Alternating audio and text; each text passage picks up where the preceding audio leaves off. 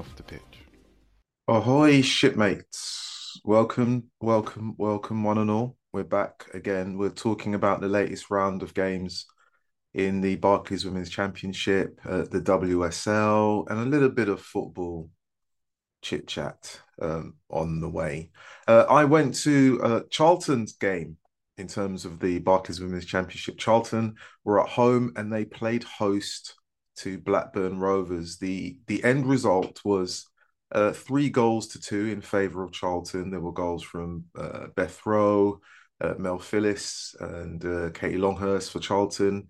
And for Blackburn Rovers, it was Chandarana and Dohu in the second half, their goals there. This game really was a very entertaining game to watch. A very entertaining game to watch. Uh, Two teams in the wind competing to play football. And I would say that the wind was definitely present. It played its part in terms of the goals. It played its part in terms of the inability for teams to kick beyond the halfway line, to find some rhythm, to find the pass in the final third. And in terms of penalties given up, maybe not so much. Uh, the bulk of the first half, all controlled by Charlton. They, I would say, within minutes of an attack down the flanks, were awarded a penalty, and rightly so. I thought the referee had a very good game overall. Actually, I thought the referee was uh, on the money with most of the decisions and quite close to all of the challenges that were evident throughout the game. But Charlton weren't able to take advantage of that. Mel Johnson stepped up to take the penalty. Probably not the best ball she struck towards goal. A great save by the keeper, no doubt, and Blackburn probably would have been at that point very happy with the fact that they didn't concede so early on. But Charlton, despite that little blip in terms of not taking advantage, they pressed on, really good um, pressing all over the pitch. Blackburn found it very difficult to get out of their half. Their players, in terms of the ones that were on the field for them, Silcott and Cohen, who had previously started the FA Cup game against Crystal Palace, they were there, and they had I thought they had a very good first half. They found it really difficult to find their midfield players and get out. The goalkeeper for Blackburn, Brooks, found it very difficult to kick towards the halfway line, finding it very difficult to find players, and they were unable to build up as they had previously in the early games. I would say that the manager, or both managers, were really be happy with the way that their teams played football in the conditions that were evident for both of them. Um, but I would say it was a very entertaining game, and a game of two halves. As I say, the wind was very prominent in this fixture, and probably, like for most teams playing football at the weekend on Sunday, it added an extra element where you had to contend with whether or not you could find the right pass, whether you overhit it, if it was underhit, um, whether you needed to be in the right position in terms of defense, how you would help the attack, etc. And that was definitely on display for both teams. So in terms of the first half, I'd say that Charlton edged it in terms of their possession and the opportunities created, because they created quite a few. For Blackburn, they found it very difficult to go forward, very sporadic, a handful of opportunities, and I'd say a handful of opportunities in the first half where they were really kind of to trouble the goalkeeper and that say. But with the turnaround, Blackburn's start was much more aggressive in the second half. They were much more up and at them. They were much more forward thinking, and I would say that was down to the wind being in their favour, not necessarily blowing in along the line where they were playing, but across so that they could go further forward. And Charlton found it difficult, and even though Charlton did find it difficult, they had the wherewithal to score a second goal very early in the second half. Mel Phillips getting on the score sheet, and for some reason, Mel Phillips's name. I know that she's recently joined, I think, on loan from West Ham, if I'm correct. I believe she was probably at London Bees a few seasons ago. I need to check that. But uh, in terms of Phyllis getting on the score sheet, a great game. I would say that the goal to bring Blackburn back into it at 2-1, Chandarana's goal was, not say wind assisted. It was struck really, really well. There was arc, there was curve, there was pace. Sean Rogers had no real chance to get to that, but in conditions as they were on Sunday, I'm very surprised that Blackburn didn't try their luck more often with a long distance shooting because it probably would have reaped them the benefits that they deserved. I'm not saying that Charlton didn't deserve to win, but Blackburn could have probably got something out of that game. They'll look back on that and think this is an opportunity missed for them. So in terms of scoreline, fantastic for Charlton. Pushes them right to the top of the table in terms of results. One particular team not playing because of, I'm sure, pitch conditions, but game cancelled, postponed, and to be rescheduled at a later date. Blackburn, they've got the makings of a very good team. They've lost some players. They had Jade Richards again, and who is it? Who is it? Jade Richards. Jade Richards. Where's the surname? There's it. I couldn't see her name. She's not on the bench. Jade Richards was on the bench. Didn't start. Didn't get on the pitch. I think it's Seed. Normally they're Blackburn. Good football team. Good footballing team. What I will say, and then they were playing. I've said Longhurst got on the score sheet, and I can't work out how she scored the goal. Actually, yeah, it looks like an overhead kick, but it wasn't. It was looping. It was an odd angle. Even the replays on the TV, you're not quite sure. It was odd. Celebrations were fantastic. It probably would have run right onto the main road if she'd have kept running because it was such an important goal at an important time of the game. Good for her. I felt her positioning in the game was fantastic considering the conditions.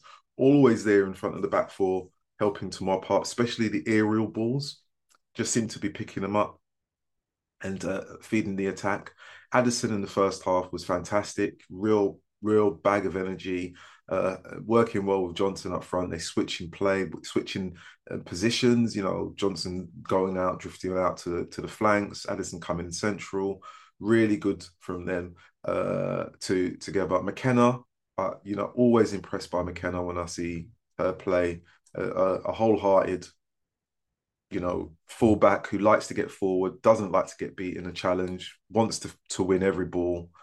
Charlton are looking really, really good, as most of the teams are in the top half, obviously, not all of them. Blackburn will be upset. I'll say that. Blackburn will be upset. They'll take something out of the game, but they will be upset. They didn't get their fair share of a rub in terms of this game. Even with the two goals, I would love to have seen this game without windy conditions, where both teams would have gone about it and played football in a way that I know that they can play. But it makes it really, really interesting going forward in terms of the table. Charlton are on top right now. They've played 13, they've got 26 points. Birmingham have played 12 and they've got 23. So, Birmingham didn't play. So there's still that, and there's goal difference as well involved in that as well. So it's a very, very good game for Charlton in terms of a win. The fact that Birmingham didn't play and they sit on top of the league, it's great for them. Blackburn are in 7th place, 15 points. It shows that they can get up the league if they get some luck on their side. So that was that from that fixture. Really, really good game for them, Charlton. I do like, and it's strange watching from the VCD community ground. The wind is everywhere. The wind, oh my days. Woo, wind. And a really good crowd as well, considering an early kickoff. I like the early kickoff. I do. Everyone can go home. Decent time, daylight. What's not to like? In terms of the other fixtures, we'll rattle through them. Lewis were at home and they entertained Durham and they drew 1-1. Wriggler for Lewis and is it Hack for Durham? So there and thereabout. Durham are 6th in the league. Lewis are 11th, second from bottom.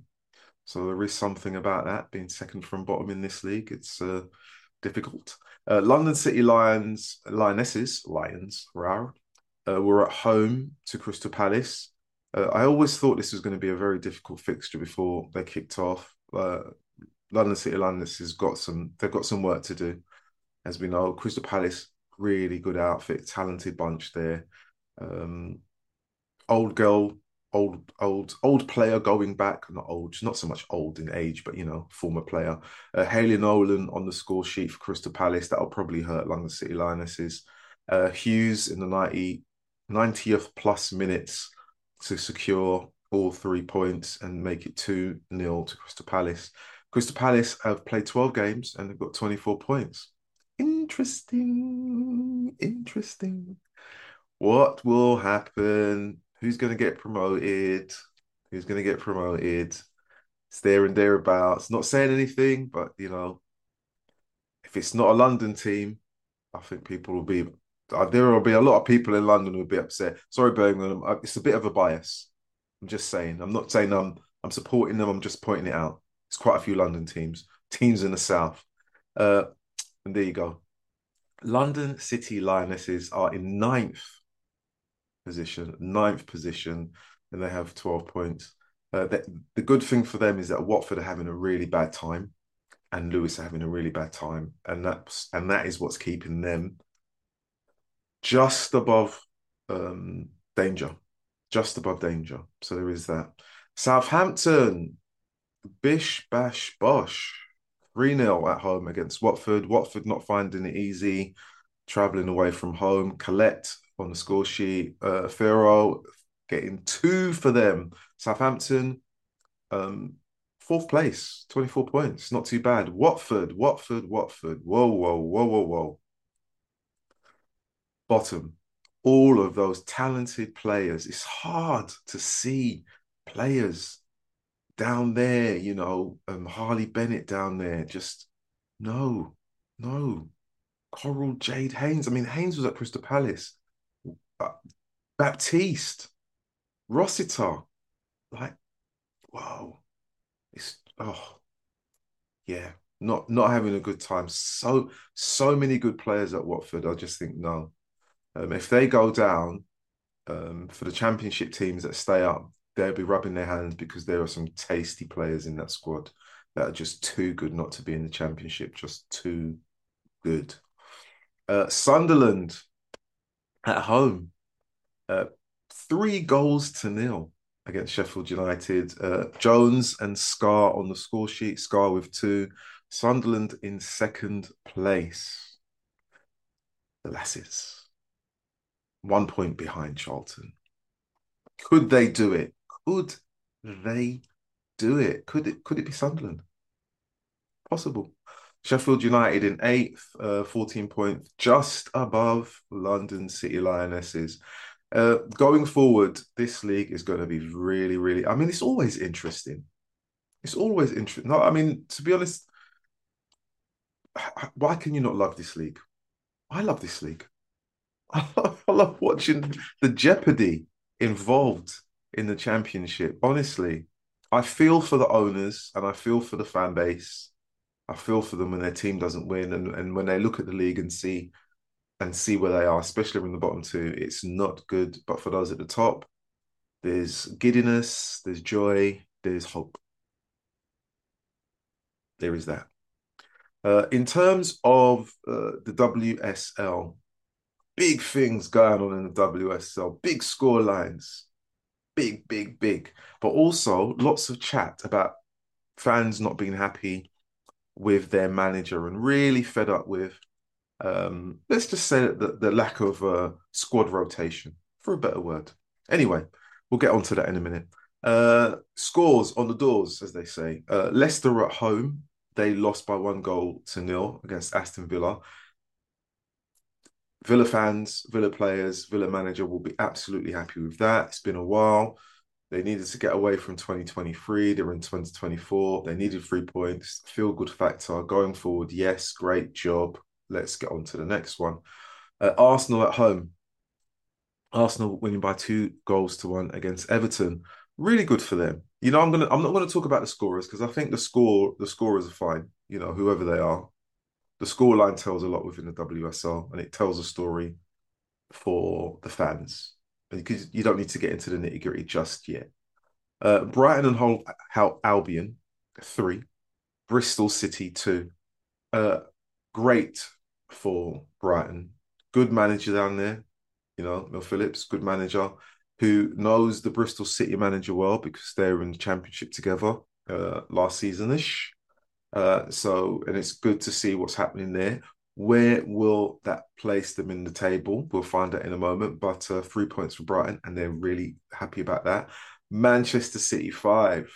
Respect. Liverpool, 1. And I'm going to say, I haven't talked about the scorers. I'm going to say the scorer in this one, right? The scorer, because this player doesn't get enough props. And this is why I haven't done any other names and any other scorers.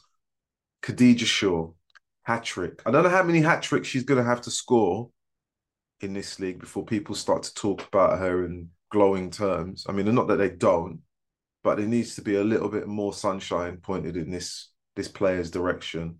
5 goals for Manchester City. Shaw basically showing again that she's doing the do for Manchester City. Hat-trick again. So there, great stuff. And I'm sure that the Manchester City fans will be extremely happy about that.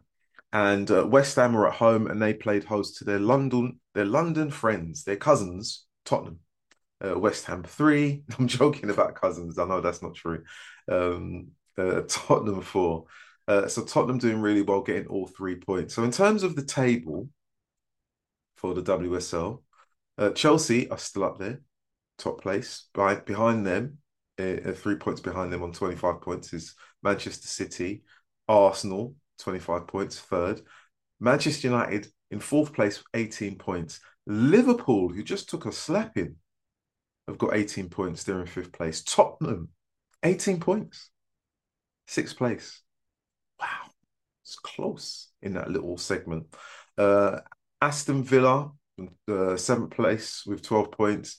Brighton with 11 points in 8th place. Everton with 11 points. And they're in the 9th position. And then there's Leicester on 10 points. And this is the bit where it's really interesting. West Ham in 11th, 5 points. Bristol at bottom, 5 points. No one wants to be relegated to the Championship, but we welcome you. We do. We welcome you. Will it be West Ham? Will it be Leicester? Will it be Bristol? Will it be Everton? Who knows? There's so much time left in the season for people to get involved and talk their team up so that there's some rhythm, there's some movement forward. They need to cause an upset somewhere. They need to cause an upset somewhere. I'm not going to go to one particular game. Manchester United, Chelsea. Manchester United lose away 3-1. Adjust myself. And the fallout is not good. The fallout is not good. I watch on Twitter, match of the day, tweet, a brilliant day for Chelsea. And in the video footage, the little clip, there is a fan with Skinner out. And it looks neat, that sign. It looks neat. It's not handwritten. It's not scribbled. It's printed clearly so that people can see. And I tweeted, I thought, I didn't think this banner was written during the game, and fans are rumbling about not wanting the manager around. And this is a team that was pushing towards winning the title last year. This is the team where the fans were, I thought they were happy, but obviously not. And, some managers are Marmite. It doesn't matter what they do. They can never get close to what went before, and even the manager that was there before had difficult moments where the fans were wanting more. They're a demanding bunch, football fans, and some clubs have fans who are even more demanding. They want more. They always want more. And they never understand. And sometimes it's very difficult for clubs to appreciate that fans, the passion is so much that they are, it's blurry. They don't see clearly. And this is not to say that the fans who are saying Skinner out don't see clearly. From their point of view, they see very, very clearly. This is what they're saying. But it's very difficult for me to look at that and think, wow, the women's game, there's not enough teams in the league. There's not enough money. There's not enough sponsorship. There's not enough airtime on TV, especially for the Championship. There's not enough columns, column inches. There's not enough people reporting on games, from the big boy medias to say this is what's happening here. Just not enough investment. But there are fans already calling for the managers to be sacked of clubs where there is money. And even those clubs that have money think they're not spending enough money in comparison to the other clubs that don't have money. It's a really strange world, football. Sometimes, even when you have something, you're just not happy with what you have because you want more. Needless to say, I get it. As one film said, greed is good. Can't settle for it cannot settle for what we have. We must improve. And if that means to say you want change, if that means to say you're not happy with the manager, so be it. It's one of those things. But it is strange to see in the women's game where it's still relatively fresh, still young, that you have fans that are saying they want the manager out. And I'll say it's their right to say it. They can do that if they feel that's what they want to do. That's what they want to do. But it does make things difficult in the long term for the new manager coming in, whoever that is, if a manager does have to go. Who do they go for? They want best in class.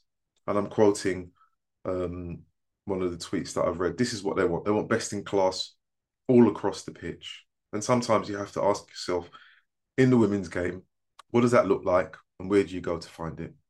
It's difficult. It's very, very hard. And it's difficult to appreciate sometimes that even with 12 teams in a league, seeing your team not top or not second or not third is very, very difficult for fans to take. It's difficult for any fan to take, but I don't know if the expectations need to change, to be reduced, to be more realistic.